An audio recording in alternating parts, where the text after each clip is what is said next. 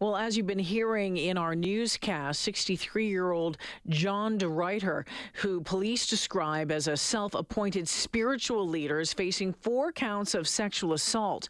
Police say 4 complainants allege they were sexually assaulted in separate incidents between 2017 and 2020. They were part of a group known as the College of Integrated Philosophy, also known as the Oasis Group, which had operated in Edmonton for many years now, as you heard in the newscast, operating out of an office building in St. Albert. Now, Globe and Mail reporter Jenna Pruden has been investigating and covering DeRuyter and the Oasis Group for years now. She joins us this afternoon. Hi, Jenna. Welcome to the show.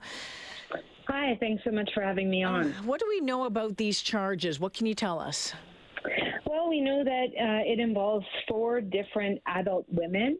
They take place between 2017 and 2020, and all at or near Edmonton, which is pretty common language in a charge. And, of course, the names of the complainants are barred by a publication ban. And at this point, that's probably about as much as we know from the courts. And then the police have told us that the allegations do involve Mr. DeRuyter as a spiritual leader, and that he was directed by a spirit to engage in sexual activity with them, and that engaging in sexual activity with him will provide them an opportunity to achieve a state of higher being or spiritual enlightenment. And that's a quote from the Edmonton Police Service. Jenna, you've been covering this group and Mr. DeRuyter for a long time. What can you tell us about this Oasis Group? You know, it's a very large group of people. It's hard to put an individual number on it, certainly hundreds. At times it has potentially been thousands. Followers come from around the world to be near Mr. DeRuyter, and he has a large following around the globe. It also appears to be highly profitable. Meetings cost money. There's a lot of materials that you can purchase, whether it's recordings of his appearances, whether it's going to retreats and seminars. They previously operated out of the Oasis Center, which was sold the last year or the year before last for $6.5 million. And it's a very close-knit community, and Mr. DeRuyter inspires a lot of devotion from people. People believe him to be, people who are his followers believe him to be extremely, extremely powerful, and people are highly devoted. Some people, I think it's fair to say, have dedicated their entire lives to be near him, to doing work for him.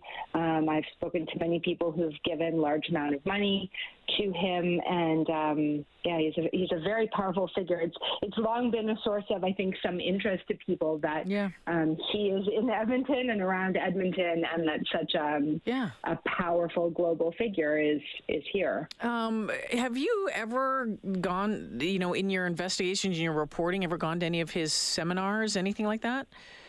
Been in a room with him? I have, yes. In 2017, I worked on an investigative feature about Mr. DeRuyter.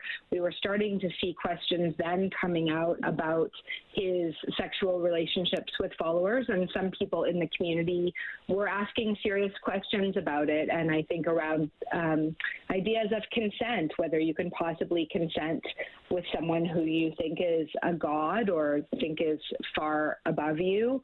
And there had been a rather high-profile disappearance of a woman named Anina, who was a follower of his, who had disappeared and later was found dead of an apparent suicide.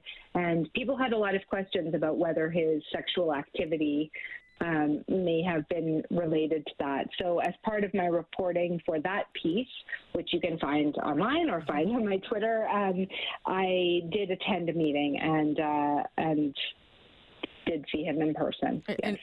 And what was that like? What because I've read your pieces, I've read other pieces, and it sounds like there's a lot of staring going on.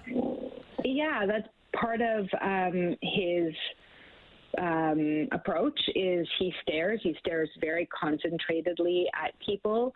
He answers questions. A lot of it is very, metaphysical, spiritual. I would say it did not connect with me personally, but, a lot of people talk about they have visions when he stares at them.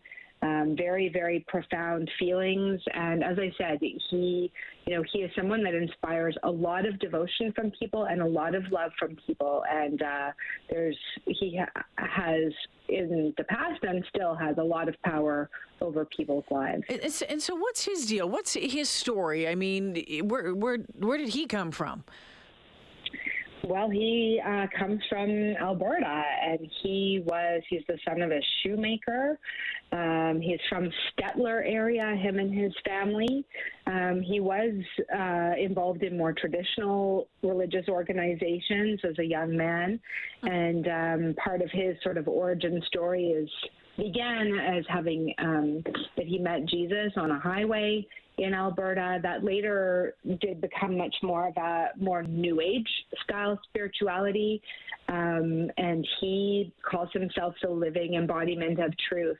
In the late 1990s, starting in around 1996, that's when his group, he sort of splits off from the church he'd been at, a Lutheran church, starts preaching to people in his home, attracting followers. Soon followers were paying for him and his then wife and their 3 children. And then it grew and grew and grew. They had a space in a bookstore for a while, grew larger. At some point, the Oasis Center, which at the time of its building was far more than $1 million, quite a lavish center.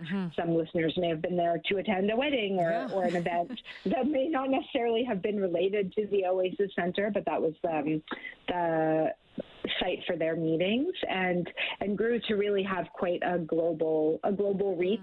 In recent years, that's moved with social media, different platforms, continuing to be able to reach people through live streams as well as in-person meetings. Any word from the organization itself about these charges? They did respond to me and also sent an internal communication that was passed along to me. They basically have just said that he will be defending the charges vigorously and that he will have legal counsel. And also in both of the communications, in the internal communications said, people may wonder about John and his current wife, Leanne, and they're doing okay.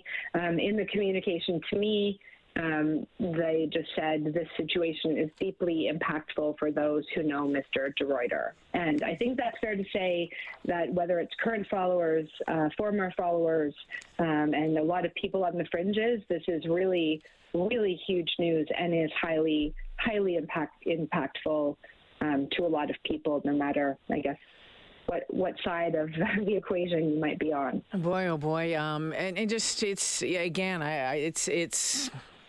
I'm kind of speechless. I mean, I've been following your work on this for many years, and I've been to the Oasis Center, for an event, and then it's kind of like, oh, this is happening here. This is wow. I'm like really almost speechless on this one, but it is fascinating as well. It will be something else to watch how this unfolds through the courts. There's a lot of layers here. There's a lot of different things going on here, and I'll continue to look forward to reading your work in the Globe and Mail, Jana. Thank you so much. Yeah, thank you so much for having me on. Yeah, take care. Jana Pruden joining me. She is a feature reporter at the Globe and Mail, and you can check out her work on this story today. If you follow her on Twitter, just go to the Globe and Mail website as well, and you can read the article from 2017 as well, because she, as Jana mentioned, De Ruyter was subject of a Globe investigation back in 2017, as she mentioned that some followers began to publicly question his interactions with women in the community, specifically some sexual relationships or sexual interactions. Now, police say anyone who believes they've been victimized by the accused should contact the Edmonton Police Service at 780-423-4567. Again, you can read more on this story in the Globe and Mail. Jana Pruden